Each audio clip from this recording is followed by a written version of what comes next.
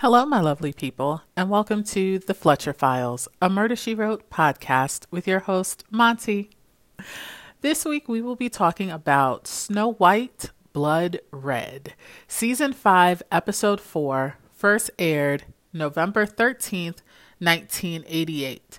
And the IMDb summary reads, a massive storm results in Jessica snowed in at a ski lodge with an Olympic men's ski team and a murderer on the loose. Now, the Prime Video summary, I like it a little bit better. So it says, a jealous husband, an angry wife, a frustrated agent, and a lodge full of competitors are suspects in a champion skier's death. Yeah. Okay. Much better. Okay. So for this episode, there actually wasn't any listed trivia on IMDb, but I will say that in looking through the cast for returners, which we have one, there are approximately 4 other characters who are making their first appearance here and will return for 1 to 2 more episodes as different people. But this is the first episode for at least 3 to 4 actors. So let's get to the returner, John Laughlin. And we will recognize him as Bill Ainsley from Dead Man's Gold, Season 3, Episode 6. And he was one of the divers on Leslie Nielsen's team. Now, I forget his character's name. But Bill was injured when his oxygen tank ran out of oxygen while he was still down there under the water. He passed out. His wife noticed that he hadn't come up. They kind of, didn't pay her any mind, but she got hysterical. They went out looking and he had passed out in the water. They brought him up and he ended up being fine, but he had to go into the hospital for a bit of time after that incident. So, yeah. And if you haven't seen that episode, watch it. But spoiler, the wife is the murderer and she set him up for this, but didn't expect him to get hurt. So, yeah. Trifling. So in this episode, he plays Mike Lowry. Okay. He got the short end of the stick again. All right. He doesn't end up injured. Well, no, I take that back. Anyway, we'll get into this. So the full cast. We have ex-NYPD Lieutenant Ed McMasters and his wife Sylvia.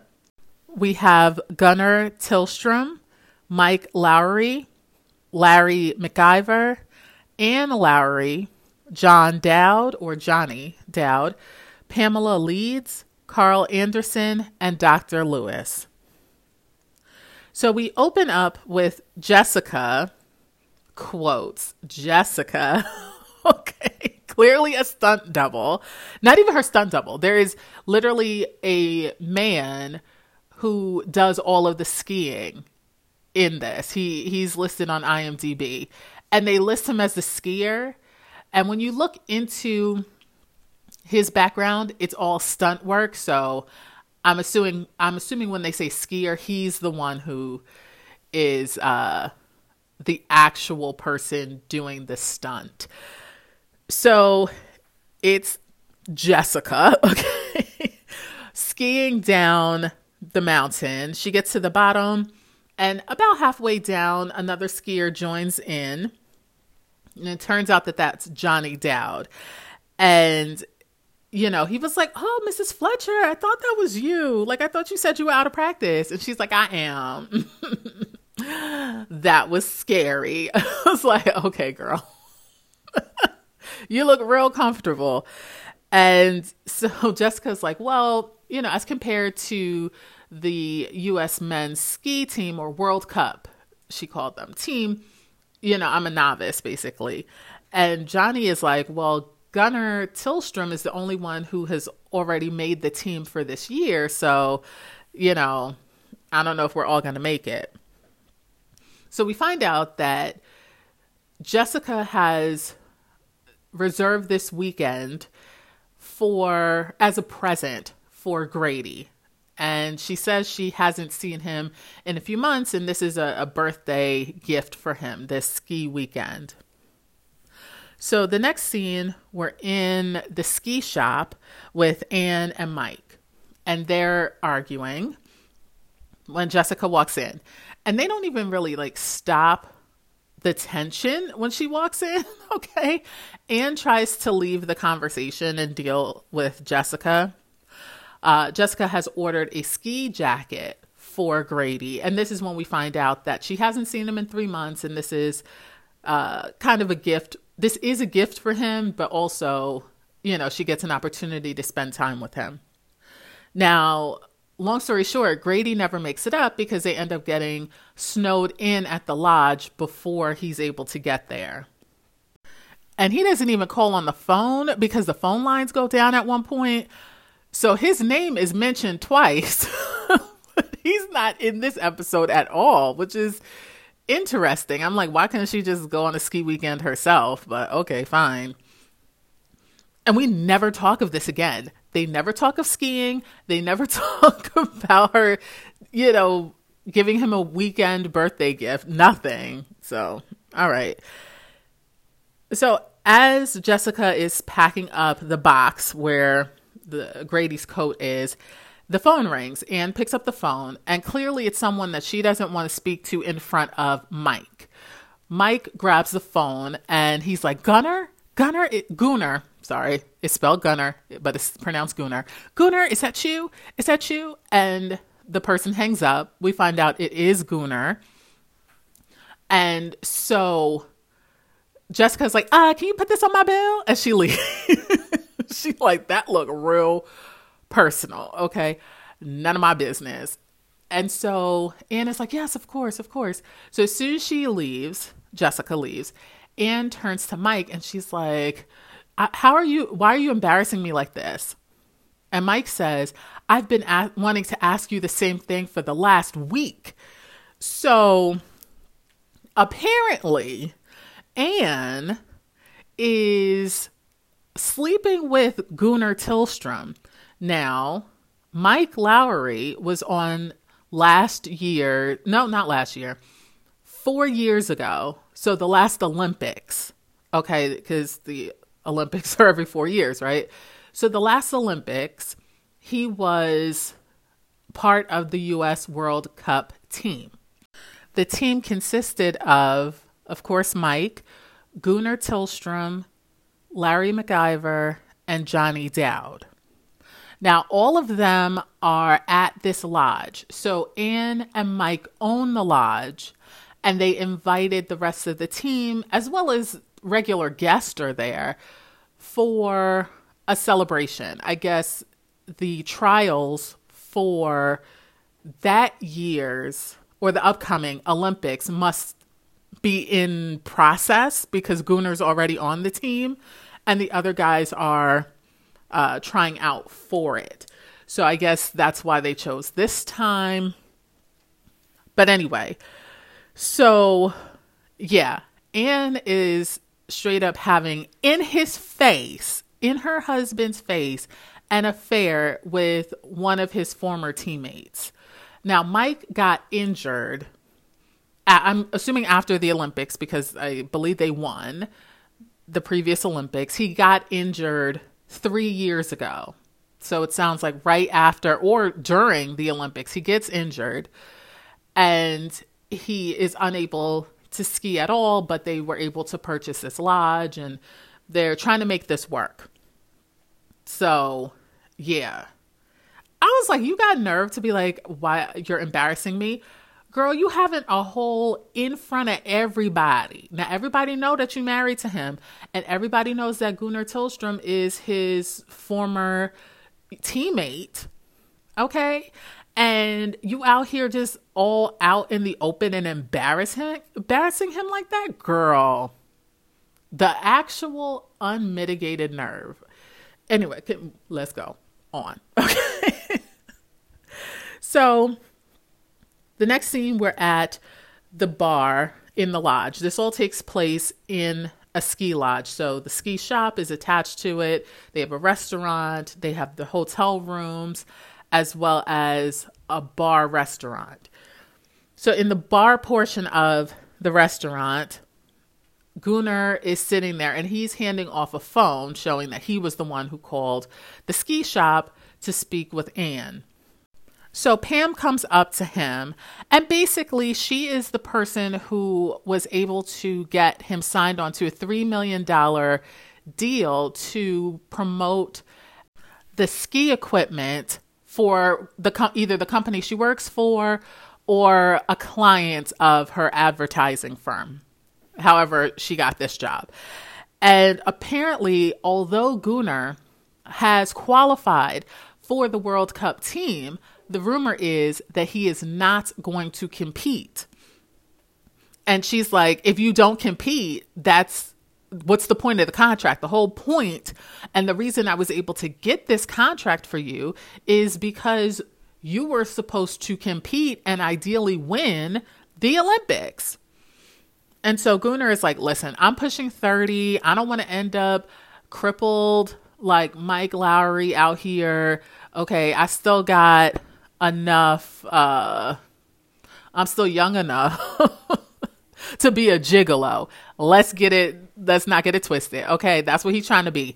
And I'm like, sir, I see where you're going with this. And he's like, yeah, I want to find a wealthy widow, not too ravaged by time, who I can spend, the rest of her life with and be a kept man, right? And I'm like, but didn't you make good money as a skier? You know what I mean? Like, where's your money? Like, why don't you have a trophy wife? Like, I don't understand how you broke. You broke. And you try to come up off some wealthy widow? Okay, sir. Usually it's the ski instructor, not the Olympic skier who is with the wealthy widow, okay? Because he's no Sven Torvald. Remember him from Widow Weep for Me? Now, he was a ski instructor. He was a hustler from jump, okay? He was trying to get him a wealthy widow, all right? And that was understandable. But you're a champion, sir. Where's these millions that you got? Maybe he didn't, and he out here broke and just have his good looks, okay, his workout regime. So Pam is like, oh, okay, you mean like that little picadillo? Never heard that used like that before, but okay, yes. In Lake Tahoe. And Gunnar is like, how'd you know about her? And Pam says, I heard a rumor. And rumor has it that she's not a widow and that she's married to one of those ugly gangster types who's very jealous and has a vindictive nature. So, yeah, not good. And this is a foreshadowing, people. A foreshadowing. Okay. So the next scene, we're in the gym and Gunnar is working out. And now they've been wearing these sweaters, so you didn't know. Like, I didn't know. He looked like he could have a pot belly and like a dad bod, but now he is working out and you can see he is all muscled out. Okay, so I'm like, oh, okay, you could get a wealthy widow. Okay, I see. Okay, cool. You got all your hair at this point. It's all long and luxurious. Okay. Now in real life, he's bald now. Like, I think he shaved it off. It might have made its own way out, but he aged well. The actor aged well, so that's good. So Carl, who is Gunnar's coach, comes in and Carl is upset. He's like, I just spoke with Miss Reed and she's threatening to sue because you're not holding up your end of the contract. You signed a contract. Now you want to be out here playing games talking about, oh, I'm not going to ski anymore. I'm not going to compete anymore. And you think that they just going to give you $3 million? You think they ain't going to sue you? Man, you stupid. And Carl is trying to express to him the seriousness of this situation. And Gunnar is not hearing of it. He is disrespectful to Carl, and he's like, you know, you weren't the one out there racing with me. He's like, I'm your coach. Like, I'm not supposed to be out there racing with you. I'm supposed to help train you so that you can go out there and win. And you won. And so Gunnar says to Carl, well, you know what? You seem to, this is something that you couldn't win. And now you're trying to win it through me. If I do actually participate in the race, I'm going to do it without you. And pushes Carl, who clearly didn't expect it because he fell. And I'm like, I understand that Gunnar is, you know, like cut. But Carl is a bigger person physically. And so that's why I'm like, he must have been taken by surprise. Like, it's part of the script, right? I don't mean surprise like that. But he was not prepared for it. Because if he was standing there and he saw that coming, he could have held his ground and not fallen out. But he falls to the ground. And I think he was shocked. I think the way the scene reads is that he was shocked that this person who he was coaching and clearly has a good relationship with, or thought he did, and was close to him, is now throwing him away like trash, right? And not even giving him respect for having been his coach and helped him to win, right? Yeah. So Carl is messed up over this because he's like, what is happening? You know, we hear later, like, this is all new. So Gunnar wasn't acting like this even a year ago, it appears, but something going on, something ain't right. And Carl is concerned. So Ed helps Carl up, and Carl's just like, I don't know what's going on. I gotta go. Right. So the next scene, we're at the restaurant portion of the bar, and Pam is speaking with Larry. Now, Larry was on the Olympic team, and he hasn't, I don't know if he hasn't tried out yet or if he's in the process of trying out for this year's Olympic team. But Larry is super sweet. Like, he just seems like a good, genuine guy who is just talented in skiing. You know what I mean? Like, he hasn't gotten a big head by being an Olympic champion or anything like that. He seems like a real down-home guy. And so, or down to earth, I should say, down to earth. And basically Pam is asking him, hey, if things fall apart with Gunnar, would you be willing to sign on to this contract? Now, I don't know if she was talking about $3 million or something comparable for Larry's notoriety and skill, right? And so Larry's like, well, you know what? Let's sleep on it. And this is what I mean. Like, he's just so innocent. He's like, oh, I mean, like, I'll sleep on it. And Pam is like, you are such a delight. It is fine. I did not read anything into that. I know you didn't mean it that way. So the camera then pans to the entrance of the restaurant, and we see Ed and Sylvia standing there. Jessica walks up and she starts to speak with them. They introduce themselves, and we find out that Ed is with the NYPD.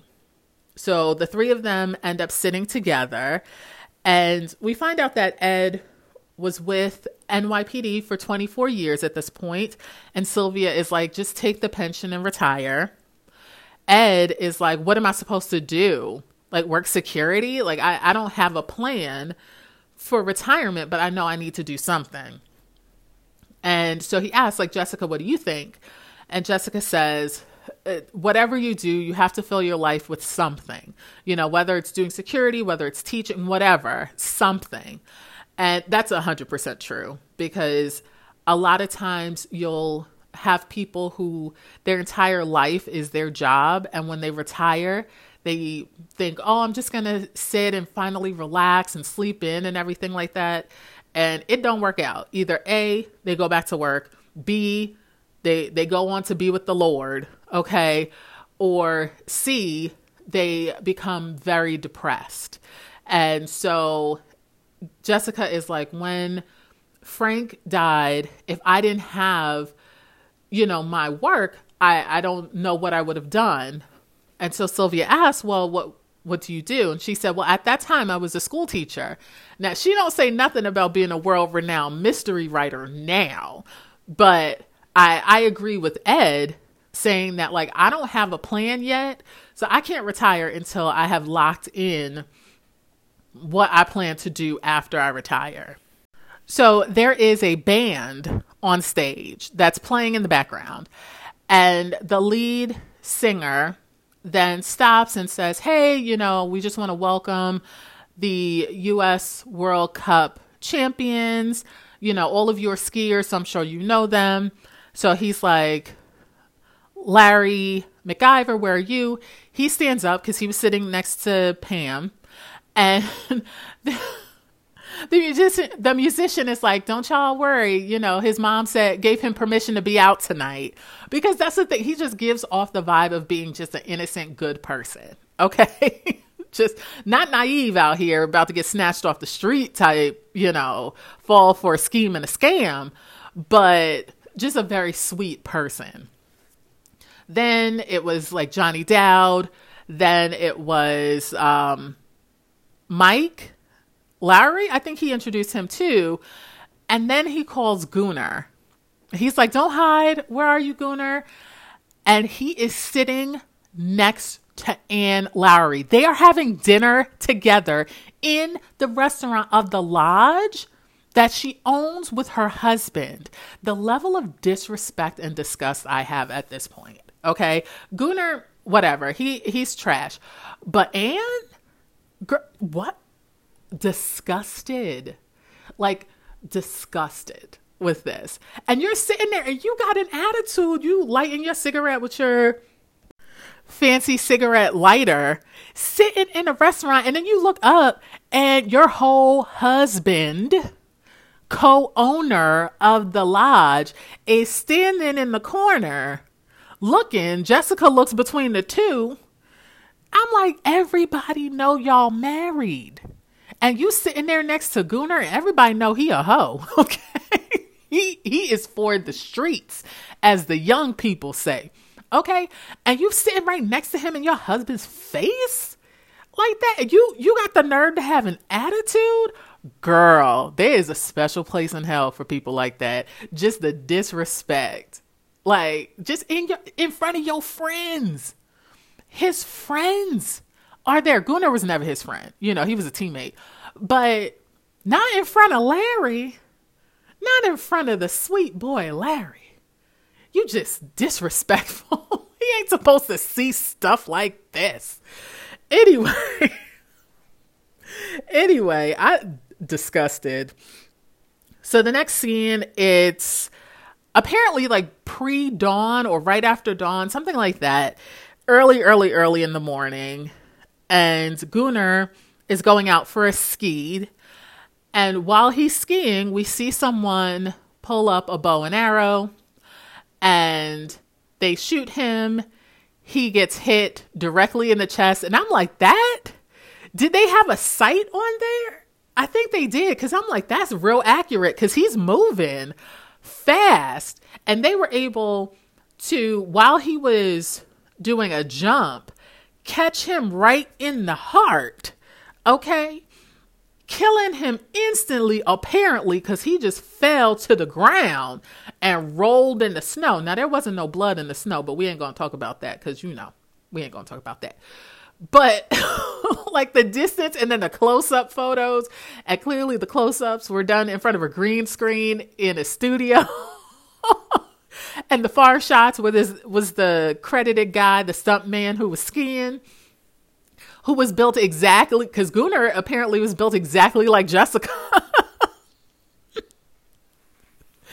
Anyway, so yeah, now Gunnar is dead. That's unfortunate.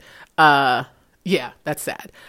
Not super sad, but like messed up, I guess.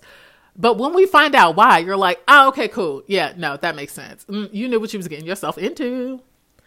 So the next scene, everybody is trying to leave because the storm is coming in quickly, right? So before they get snowed in, everyone's trying to get off the mountain. However, they have one minivan. Okay. There is a cool 75 to 100 people in that lodge right now. Y'all got one minivan, and the minivan is broke down. Okay. Apparently something froze, and Mike is out there with Larry and asking Larry if he could fix it because they done fired the mechanic, probably because they couldn't afford to keep him on staff. And so Larry's like, I can try. This ain't my ministry. I can try. And as they're talking, Johnny Dowd rushes in and they're like, oh, what's the deal? He's like, it's Gunnar. He's dead. And Mike is like, what? Oh my God. Like, that crazy fool. Like, you gonna go skiing in a storm?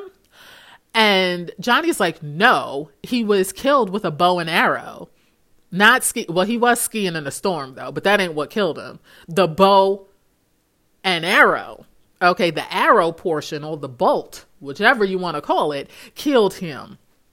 So now we go inside and Mike notifies Anne and they pull Jessica in and they ask her for help.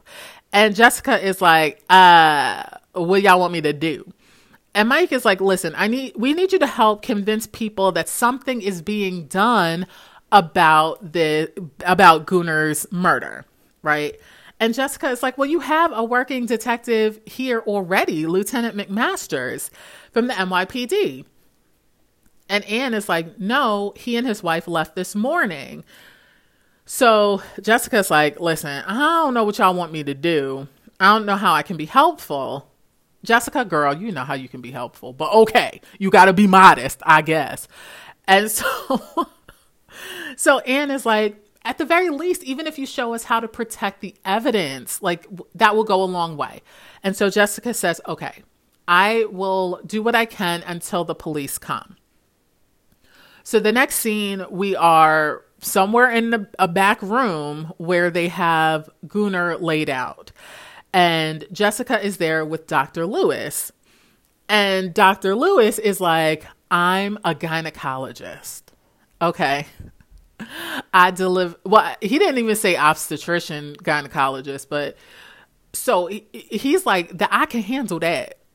All right. I could tell you whatever you need to know about the female anatomy. Okay. I could do that. Okay. I could do that. Cool. I don't deal with dead people. Okay. I might have been on a rotation with the pathologist. I barely made it through that. I don't know. I don't deal with dead folk. This is too much. Okay. Jessica's like, but you're a medical doctor, so I'm gonna need your assistance in this. So Ed returns, and apparently as they were leaving, they were on the road and they hit a snowbank that was huge, and they didn't even think they could make it back, but they were able to make it back, so they're here. And Ed is like, oh, what's happening here? And Jessica's like, oh my goodness, I'm so happy you're here. He's like, no.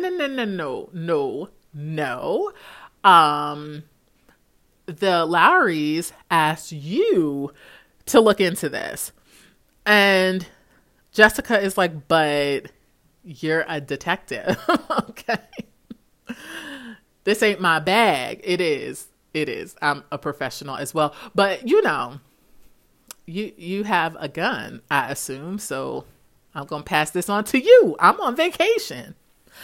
And Ed is like, listen, if this was a kid getting knifed under the Deegan Expressway, I would know how to handle it. But a bow and arrow is out of my league, right? And Jessica's like, please, can you help? And so Ed is like, yeah, if you need someone to be leaned on or whatever, I can help. I can do what I can. But this is your show, Jessica, literally. This is on you, right? So Ed leaves. Dr. Lewis is like, can I go? Okay, I told you I don't be dealing with dead folk. So Jessica's like, oh, yes, you can leave. So Jessica goes through Gunnar's pockets and finds a key for room 301. The next scene, we're back in the main lodge, and Jessica is walking through. She's going through the lobby area to go and probably go into room 301. But she stopped by Anne, who says, hey, this morning a call came in from Gunnar. And it says, urgent, call me. There's a 702 number, and it says Vicky. And of course, Jessica would know that 702 is in Nevada, a state in the States, okay? Where Las Vegas is. That 702 is an area code for Nevada. And Anna's like, I don't know. It's like, you tell me. But she was like, I thought it may mean something. So Jessica goes up to her room first, calls the number, and a very angry, disgruntled man picks up the phone. I'm like, then don't pick up the phone. If you don't want to talk to people, don't pick up the phone. Anyway, so it's the Tartaglia residence. She asks for Vicky. He says that she's not home. Jessica asks, well, do you know when she's expected? And he says, no, who is this? And Jessica does not respond, which I would have just been like, this is Mary Ann. Okay. I work at the local Target, and she left something here the last time she was here. Okay. Thank you. Bye. But she doesn't. She like covers the mouthpiece and hangs up as Mr. Tartaglia is like, who is this? Who is this? You know, okay. So the next scene, we're in room 301 and we see Mike enter. He's searching. Jessica pops up out the closet. Okay. That might not have been the closet. It could have been a hallway within the room. I don't know. But she surely like pops out. And it's like, is this what you're looking for? And it's Anne's very distinctive lighter. And Mike is like, yeah, I'm going to need that. Okay, I don't want to hurt you, but I will. I'm like, Mike, listen, come closer. Come closer. Your wife is embarrassing you and does not love you. And you are threatening Jessica for her lighter? Because you're like, my wife didn't do it. I don't care. Let her go to jail. Let her sit there for a while. She out here sleeping with Gunnar in your face. Like in a place you pay for. Okay, your Olympic money is what got them there. And just that terrible. Like I just disgusted. Anyway, so Mike is like, listen, I didn't kill Gunnar and neither did she. What had happened was we fought last night and it was terrible. Mike, the reason she started a fight is so she could leave and go sleep with Gunnar. Dude, get it together. Okay. She started a fight so she could go down the hall and sleep with Gunnar. Okay. Man. Anyway, so apparently they were engaged before his accident causing him to be disabled, right? And Anne went through with the marriage, but Mike says, well, I can never believe that she loved me for me. So he is blaming himself. Now, we don't know. But he's blaming himself for, I guess, always being suspicious and everything like that by doing this, he pushed her away.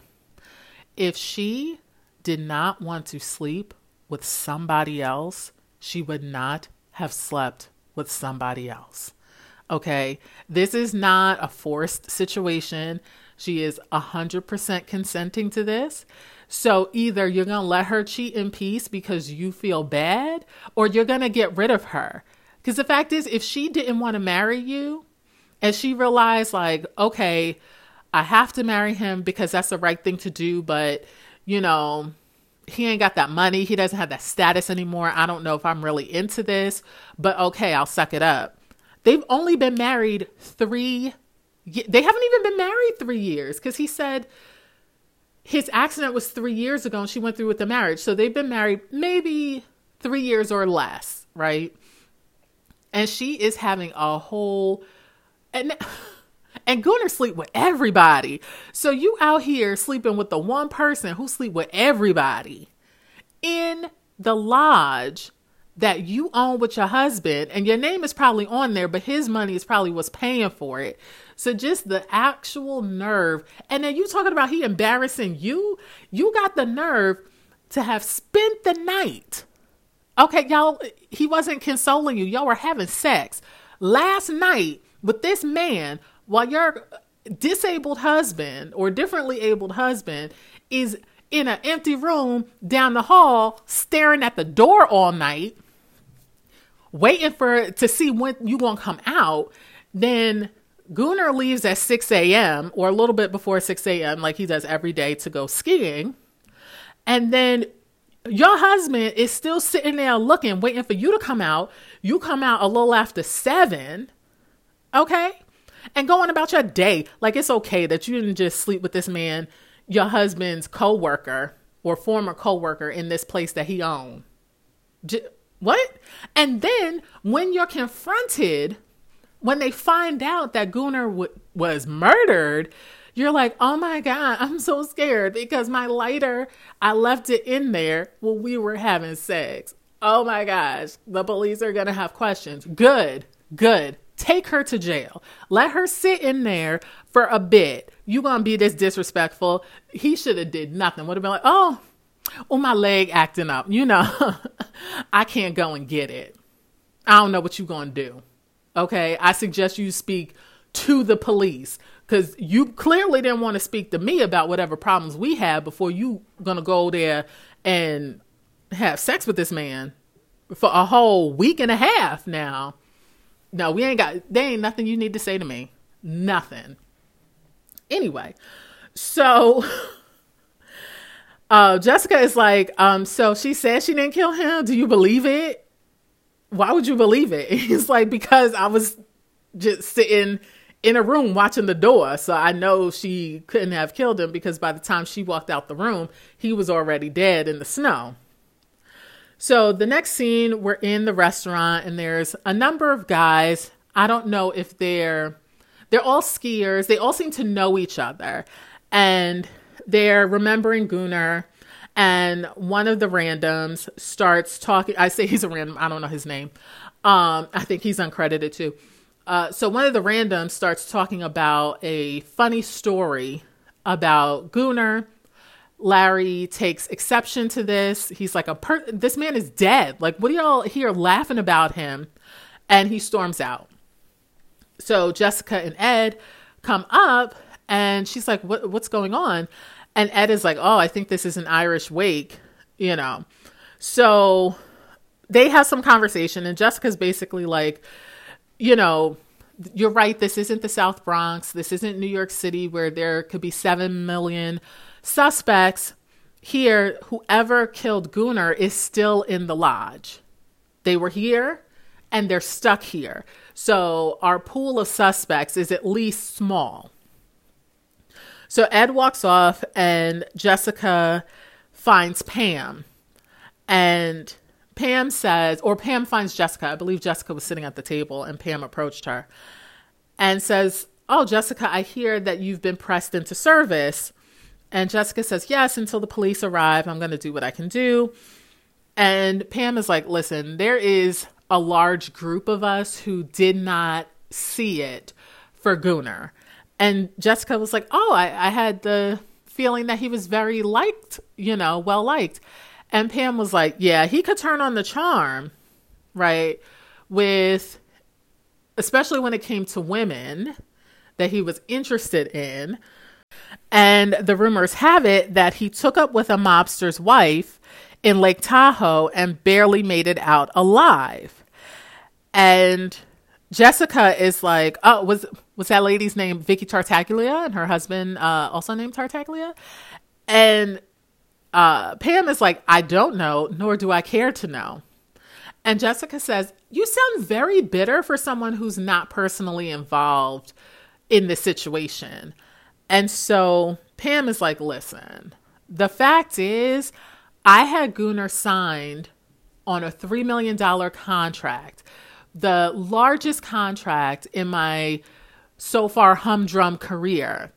And because of his womanizing, he's jeopardized it. Now he's dead, so it's really a moot point at this point. But he was jeopardizing it with his womanizing. I could have killed him. And so she realizes what she said. She was like, figuratively, I didn't do it. I didn't murder him, I promise. So the next scene, we're in a shed, a storage shed of some type. And we see gloved hands moving stuff away and taking off a blanket. And there is a bow with several arrows. And the gloved hand picks up one of the arrows and is looking at it menacingly. Well, we don't know if it's menacingly, but the camera is menacingly looking at the arrow. So the next scene, we're in the gym. Larry and Ann are working out next to each other. And Larry he's still upset about the whole, they were making fun of Gunnar, right?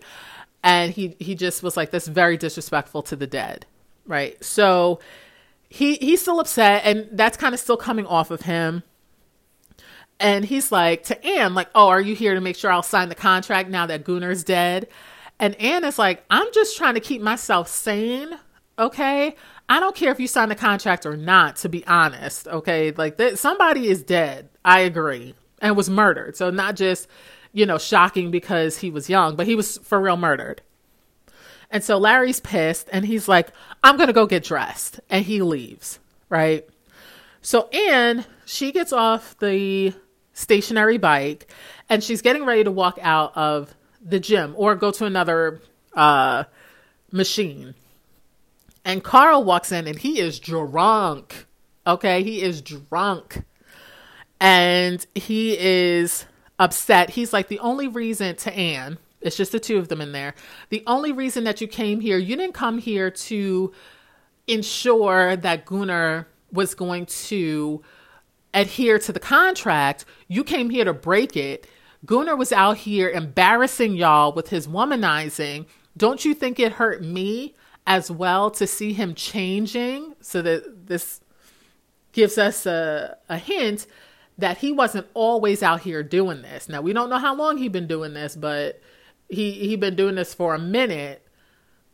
And that Carl believes that Ann was trying to figure out a way to break the contract because they were about to have to pay a lot of money to Gunnar, and he wasn't doing what he needed to do.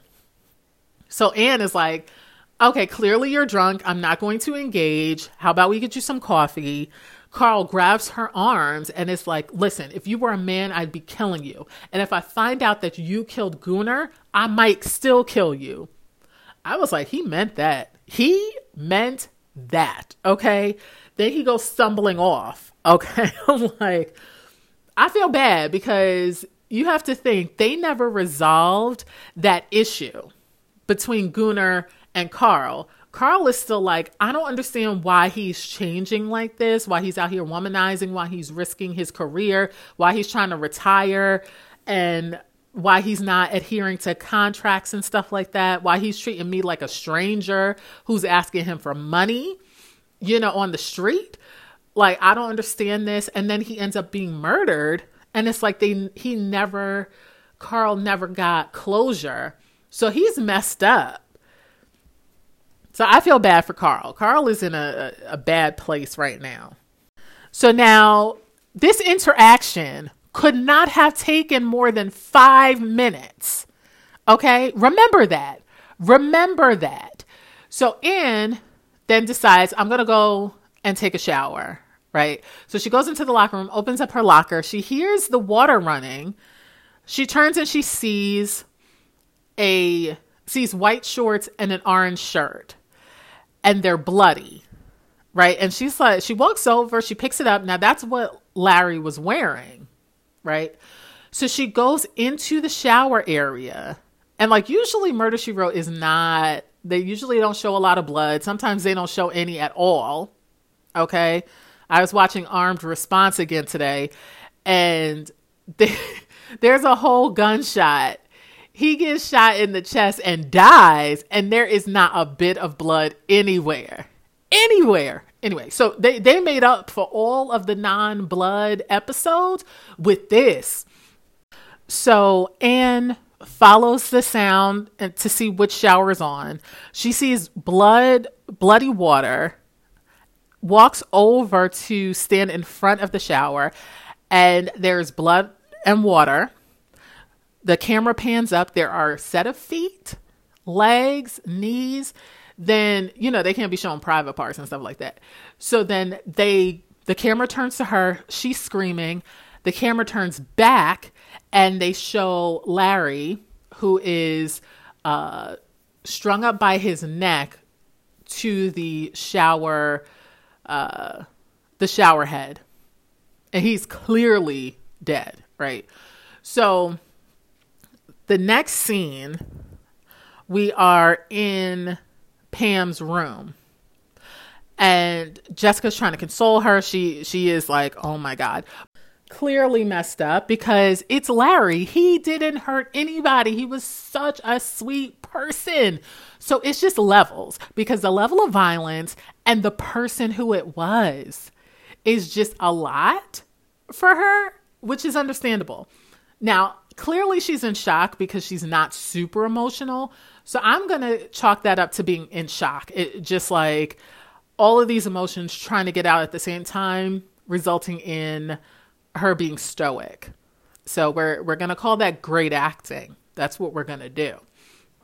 So Ed comes in and he's like, well, according to Dr. Lewis, the gynecologist, okay.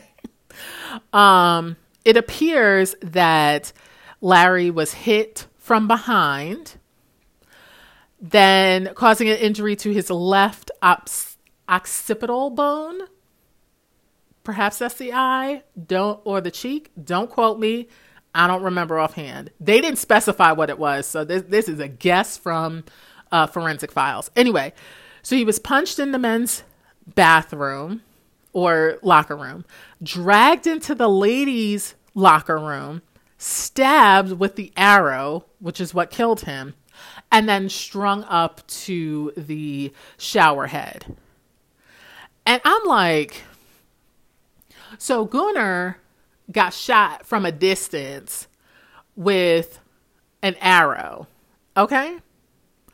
Larry, who didn't do anything to anybody, ends up dying violently, okay, on some straight up hands-on situation, because clearly the punch to the back it knocked him unconscious so that he was no longer a threat and, wasn't going to fight back. I'm like, dang, why you have to do that to Larry? Oh, that's terrible. Like that's sad. So Anne comes in and she says the phones are out, so we can only call within the actual lodge. We can't get to anyone outside. And so Ed is like, listen, Anne, we have to do a room-to-room search. We have to find that bow and arrow. There's no ifs, ands, or buts about it. This is serious. Somebody else could get killed. And so Jessica is like, they probably didn't hide in their room, so you probably don't have to do that, but it's probably somewhere on the grounds. She says, you know what? I saw a truck in the parking lot that had a CB. I'm going to see if I can use that to call the police. So Anne says, okay, I'm going to track down the owner of the vehicle so we can get the keys and you could get to do that. And Ed says he's going to speak with the Norwegian coach because he's like, I think, after seeing his interaction with Gunnar, where Gunnar pushed him to the ground, that I need to speak with him. There's something not quite right about him. I'm like, what is not quite right about him? He was distraught about someone he considered like a son or a mentee or something like that, turning his back on him. And yeah, okay, his reaction was appropriate. So the next scene, Jessica and Mike are running out to this truck that has the CB. They're able to get through a little bit to the police to let them know that there's a second murder but that's it. It's all static, and they're not able to get through. We find out that the police can't get up anyway, but yeah, so not a complete dead end, but also not super helpful. So the next scene, we're in the ski shop with Jessica and Mike. And Jessica points out that perhaps the U.S. World Cup team is the target because Gunnar was murdered, Larry was murdered, and now there's only two of them left, Mike and Johnny. Maybe they're in danger. And while they're discussing this, there's some movement, like something drops or something, and Jessica like runs over, like away from where they hear the sound, and Mike pulls a gun, and Johnny yells, "Mike!" And then he falls out from the curtain that covers the storage room. Apparently that's what was back there. And apparently now Johnny is hurt. He is bleeding from the arm. He's holding his arm. And the next scene, he's in a bed and they're bandaging it up. And he says that he was grabbed around the neck from behind. And then he felt a pain in his left arm. At that point, he must have passed out. He hit the ground. And he woke up when he heard Mike and Jessica's voices. Okay. And Mike is like, well, why were you in the storeroom? And John was like, I was checking the generator. Okay. So they leave him to sleep. And he's like, how do you think I'm supposed to sleep? Jessica's like, no, I understand, but we'll give you some peace. So in the hallway, Jessica is speaking with Ed, and Ed brings up like, hey, I think the men's ski team, the Olympic ski team, are the targets. Gunnar's dead, Larry's dead, and someone injured Johnny trying to kill him. And Jessica is like, well, all the evidence points to a left-hand psychotic killer. And Ed is like, how do you figure that? And so basically, seeing as Johnny was grabbed from behind and then stabbed in his left shoulder, that, well, no, wouldn't that person be right-handed? Why would they would have grabbed him with the right arm. Oh, I see what she's saying. Grabbed him with the right arm and then stabbed him with the left hand into his left shoulder. Which, yeah, okay, I get that. And Larry had been hit in the back of the head on the left-hand side, right? But I'm like, I think it had to be like his cheek or something, because that's the only thing that would make sense. Because if you're punching from behind, you're coming around and connecting with the side of his face. That would make sense. So the person would be left-handed. Because I'm like, a right-handed person could punch across, but it had to have been hit from behind, connecting with the left side of his face. And so Jessica brings up the fact, however, that Johnny's injuries are superficial, according to Dr. Lewis. And she says, well, if you were the killer and you wanted to divert attention from yourself, then you could, and she motions taking in the right hand and stabbing yourself in the left arm.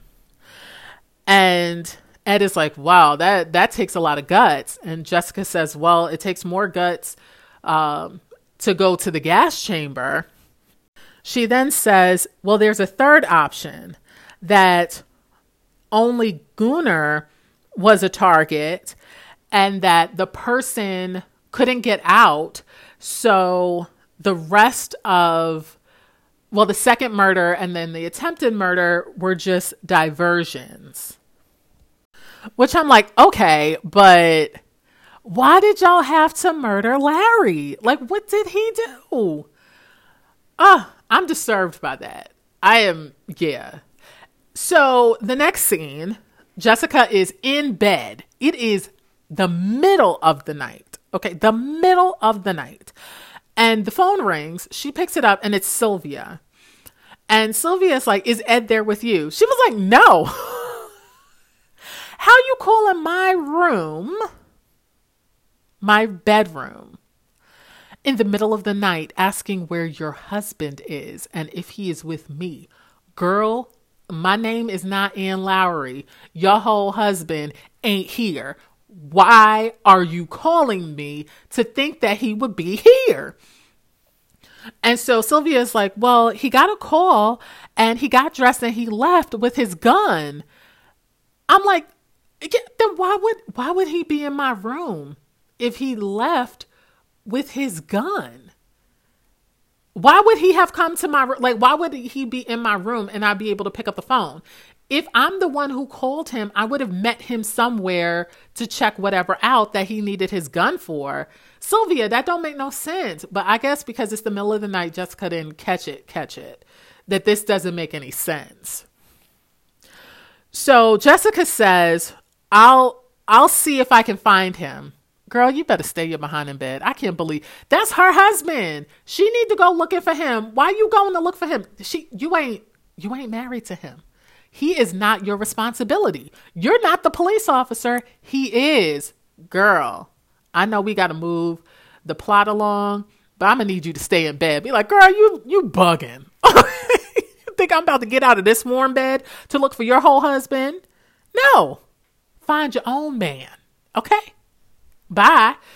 So, like the nerve, you gonna call me talking about, is he there? For one, what are you implying? And so you're like, oh, okay, I'll go look for him. No, why you calling me? You know he ain't here. You know he is not in my room. He done ran out of there with clothes and a gun. You know he ain't coming to this room. Girl, if you don't get off this phone. So anyway, so Jessica go looking for Ed outside. Okay, in a storm. Okay, and that ain't even her husband.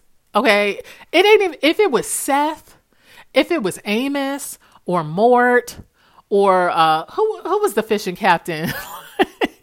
Even if it was David, that's who Leslie Nielsen played in Dead Man's Gold, David.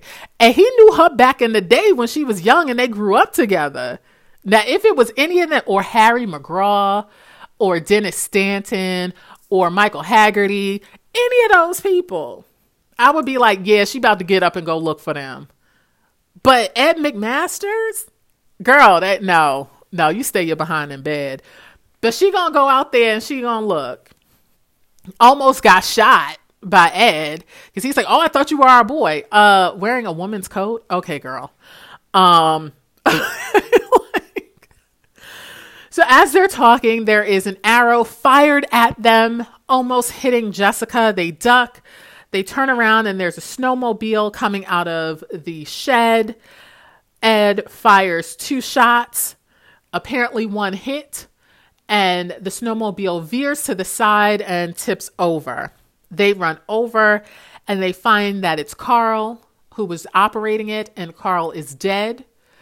There is a bow and a number of arrows that has fallen out from a bag that was on the snowmobile. So the next scene, they're at the ski shop because now they know who the murderer is and the murderer is dead. So all is good with the world, right? We find out that the phones are working and everyone's getting ready to go. So the next scene, Jessica is carrying around Carl's coat, for one, okay? Just out and about. And Dr. Lewis comes up to her and he has pulled the bullets from Carl. And he's like, I am never doing this again. It was nice knowing you. Lose my number, forget my name. I'm going back to being a gynecologist. I'm going to go do needlepoint. I'm not even going to go out and deal with people other than my patients because I can't. I didn't get this medical degree to do autopsies. There are people who are blessed with the ability to do that. That ain't me. Okay? That ain't, no. Okay? And so Jessica looks at the bag and she's like, oh, 238 bullets, but are they from the same gun? And Dr. Lewis is like, I'm sure the police lab can figure that out. And Jessica says, oh, well, by the time they do that, the killer will be long gone. And so Dr. Lewis is like, I'm sorry, am I mistaken? But didn't Carl die by being shot by Lieutenant McMasters? And Jessica is like, well, the question is, was he shot by anyone else? So Dr. Lewis is like, listen, I ain't even going to ask, okay? Because then you're going to tell me, and then I'm going to be even further in this quagmire. I can't. I'm done. I'm leaving. It's been nice. I don't want to be disrespectful, but I don't ever want to see your face again. Bye. Okay. That's what he should have said, but he said it very nicely. So he runs off literally. And Jessica's like, okay, I get it. This ain't for everybody. So she goes, she sees that there's a phone in the shed with a direct view of the outside of the ski shop where Jessica and Ed had been standing when the bow and arrow were shot. So as Jessica's walking away, she brushes some sleigh bells and they jingle, and it reminds her that she heard this while she was on the phone with Sylvia. And the fact is, clearly Sylvia was outside. Sorry, spoiler. Clearly Sylvia was outside because she out here yelling. Like, reception shouldn't be that bad within the lodge. Okay? Like, if you in your bedroom and I'm in my bedroom at a moderate to moderate plus, okay, hotel, resort, lodge situation, it shouldn't sound like you're outside in a wind tunnel. Because that's what it sounded like. Clue number one. But I'm going to give Jessica grace because she was awoken from sleep, even though she was already awake, clearly. But she was awoken from sleep. So she didn't realize until she heard the sleigh bells that the call did not come from inside the house. So the next scene, everybody is packing up to go. We're back in the lodge and Sylvia comes down the stairs and Jessica's like, oh, hey, Sylvia says that Ed is warming up the car. They're ready to go. And it was nice meeting you. And Jessica says, oh, well, let's have a seat. Let's have a chat, while you wait. And Sylvia's like, oh, okay. And so as they're sitting down at a table, Jessica says, oh, well, I'm surprised that you guys are leaving, with the 2 murders and the attempted murder. I'm sure the police who will be here shortly will have a lot of questions.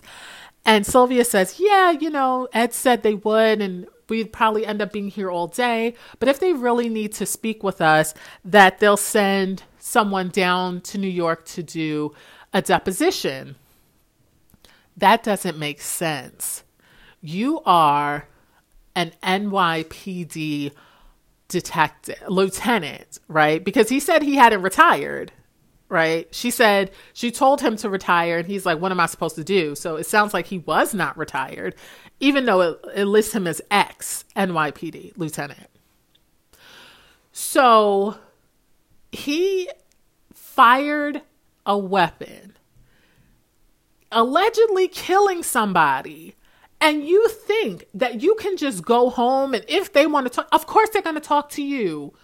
Okay? You killed somebody. Okay, you fired your weapon. Even if it's in self-defense, they got to question you. And you're talking about you're going to go home. You are law enforcement. And you're telling me that you would be okay with somebody who killed somebody. Okay, going on home to a different state, minding all of their own business. And now I got to go and send people to go down and question you at some later date. That doesn't make any sense, Sylvia. Or Ed, if he's the one who told her to make up that lie. Anyway, so Sylvia's like, the truth is, I'm really worried about my cat. I have her with a neighbor woman. I'm like, didn't we hear this already? And we're off to kill the wizard with the squirrely accountant guy. Yeah, who was arrested at the airport and tripped over the ballast in the parking lot and dropped all that $100,000 and people were grabbing at it. And so after he spoke with the police, he was like, can I go? Because my cat is with a neighbor woman. I'm concerned. Man, you about to leave to go to Mexico on a first class ticket. You was never coming back. And now you worried about your cat. Man, please. I don't believe Sylvia neither. So, so at this point, Ed comes in and he's like, oh, we have a busted fuel line. So we'll have to wait here for a while. And so Jessica says, oh, I was just telling Sylvia that there's been a development in the Carl Anderson and the murders or whatever. And Ed says, oh, a development? And Jessica says, yes, Carl was set up. And it was, remember, I said that there were 3 options. I think it's option 3. And Ed said, so Anderson killed Gunnar and then killed Larry and injured Johnny to cover it up. And Jessica says, yes, those were cover-ups, but Carl didn't do it. And so Ed is like, but I shot him when he came after us in the snowmobile after shooting at us with a bow and arrow. And Jessica pulls out the jacket that she's been carrying since the murder. Okay. And she's like, yeah, you shot him here. But this is the shot that killed him. When you shoot a man, he bleeds because there was blood around the hole where she said this was the shot that killed him. But when you shoot a corpse, he doesn't. So the second bullet that Ed said he shot had no blood around it. Okay. So Sylvia says, you're saying that he was dead when the snow thing came out of the shed? And Jessica says, yes. Dr. Lewis pulled the bullets from him. And I'm sure when they test them, they're going to find that both of them were from your gun, meaning Ed. And Ed says, what are you talking about? I didn't know these people. Why would I murder any of them? And Jessica says, for money, from a man named Tartaglia, because Gunnar was sleeping with his wife and he wanted Gunnar murdered. To which Ed says, you've been reading too many of your own books, lady. And Jessica says, no, I'm sure that when they ask the NYPD, they're going to find that there's no Ed McMasters working for them. And Ed says, but I was next to you when the arrow was shot at us. And Jessica says, it was Sylvia who did it. You called me from a phone in the car barn or the shed, right? And when you were on the phone with me, I heard sleigh bells and I didn't realize it until earlier today when I brushed past them and I heard them jingle. And so Jessica continues, you shot the arrow at it. You called. I came down. You shot the arrow at us. You then shoved the snowmobile out the door with Carl's dead body in it. And so Jessica said, the clue was that after Gunnar's murder, the only people who tried to leave were you two. And the only reason you could not leave is because you got stuck. So it had to be you. And since you got stuck unexpectedly, you then had to improvise and divert. And so Ed is like, you can't, good luck trying to prove any of this. And Jessica says, well, I leave that for the police, girl. Okay.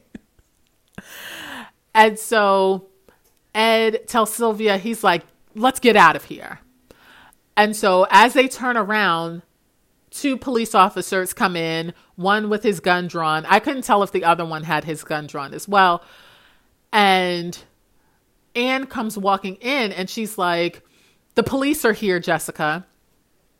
Jessica then walks between the gun and the McMasters, okay, which is a no-no. She walks over to Anne. Jessica is looking at the McMasters like, I can't believe this. Both of you are murderers. And they're looking at her like, damn it, we got caught. Okay. So that's how the episode ends. That's that on that. So again, like, this is one of my favorite episodes. And the reason I enjoy it, despite Anne and how disgusted I am with her, and we don't even know, but in the Murder, She Wrote universe, it is a regular occurrence that there will be a woman who is unfaithful, and the guy at the end of things will stick with her. It is a recurring theme. And I'll point it out in other episodes where the woman is just like irredeemable and the guy is just like, okay, it's fine. Like, it's an interesting role reversal, and you usually see it the other way around in other shows and movies, but it's really a common theme. So I would not be surprised if Mike, now that Gunnar is dead, that Mike and Anne try to make a legitimate go of it from here on out, that he forgives her.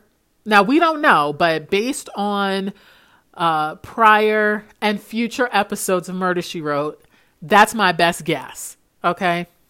So despite Anne and her disgusting behavior, and despite the fact that sweet, sweet Larry was murdered in the most horrific way, like, what? He wasn't even the target. Like, I don't understand why they couldn't have just come up behind him and stabbed him in the back with the arrow. Like, or even just hit him in the head and stabbed him with the arrow, because that was the theme, right? The arrow was the theme. So why couldn't they just do that? Like, why you got to do all of this and string him up? And he's what? That's terrible. He ain't do nothing to anybody. To anybody. Okay? Just be a genuinely nice, decent human being. In spite of that, okay? I enjoyed the fact that just the twist at the end, that it was the detective. And we honestly don't even know if Ed McMasters ever worked for the NYPD, or if in his retirement he became a mob hitman. We don't know, because remember in Murder at the Oasis, I believe that was it, where homegirl was wearing the lobster necklace. But the murderer was the chief of police, because he had been a dirty police officer or detective in Chicago. And he had gotten this job as the chief of police so that he could murder whatever the guy's name is, right? So, yeah, in that case, he was an actual police officer, detective, chief of police, but also a hitman for the mob. So we don't know if that's also what Ed McMaster's situation is. Like, he was an NYPD lieutenant, retired, and then in his retirement decided to make real money and be a hitman for the mob, because he could use the whole NYPD lieutenant, credentials to get into places and to get people to trust him and to put their guard down so that he could murder without being suspected. So I'm going to take a leap. I'm going to say that he was NYPD and he did do 24 years. He decided to take the pension, and because he didn't want to sit around and do nothing, that his retirement plan was to be a hitman for the mob and make lots of money doing that. So that's going to be what I'm going to go with, because that works with the narrative of this story. So I don't know. It's a good episode. I enjoy it. I don't know why, but I definitely have it on my DVR and can sit and watch it on repeat, not back to back. Like, I've never been that type of person, but I could watch it several times in a month without batting an eye. So next week, we will be talking about coal miners' slaughter. R.I.P. Loretta Lynn, who wrote Coal Miner's Daughter. Okay. We'll see if the trivia says that this is an offshoot of that song, but R.I.P. Also, it's not, well, we do have a young Megan Mullally with her natural voice, okay, with her natural voice. Those of you who watched Will and Grace and Karen, that's not her real voice. She does have a very pleasant real voice, like she does. This is not one of my favorite episodes, but it's not one of the worst either. Don't take it that way. It's a fine episode, but it's not one I watch regularly, so we'll review it together. We'll get through this together. But yeah, Megan Mullally and her real voice. So that's a positive. Okay. So anyway, until next time, you can find me on Instagram at the Fletcher Files Pod on Instagram. You can find me on Facebook Meta at the Fletcher Files Pod page on Facebook Meta. And of course, in the description box, there is the link to my Patreon. If you're not on it, get into it. Okay, we have a lot of good content for October. Coming up in November, there is 2 movie reviews. One is a Netflix, one is a Hallmark Movies and Mysteries. And there's also a book review from the Murder, She Wrote novel series. So all of that plus our weekly episode reviews. So I will see you next Sunday at 5 p.m. for Coal Miners' Slaughter. Until then, have an amazing week, and I promise I'll do the same. Bye.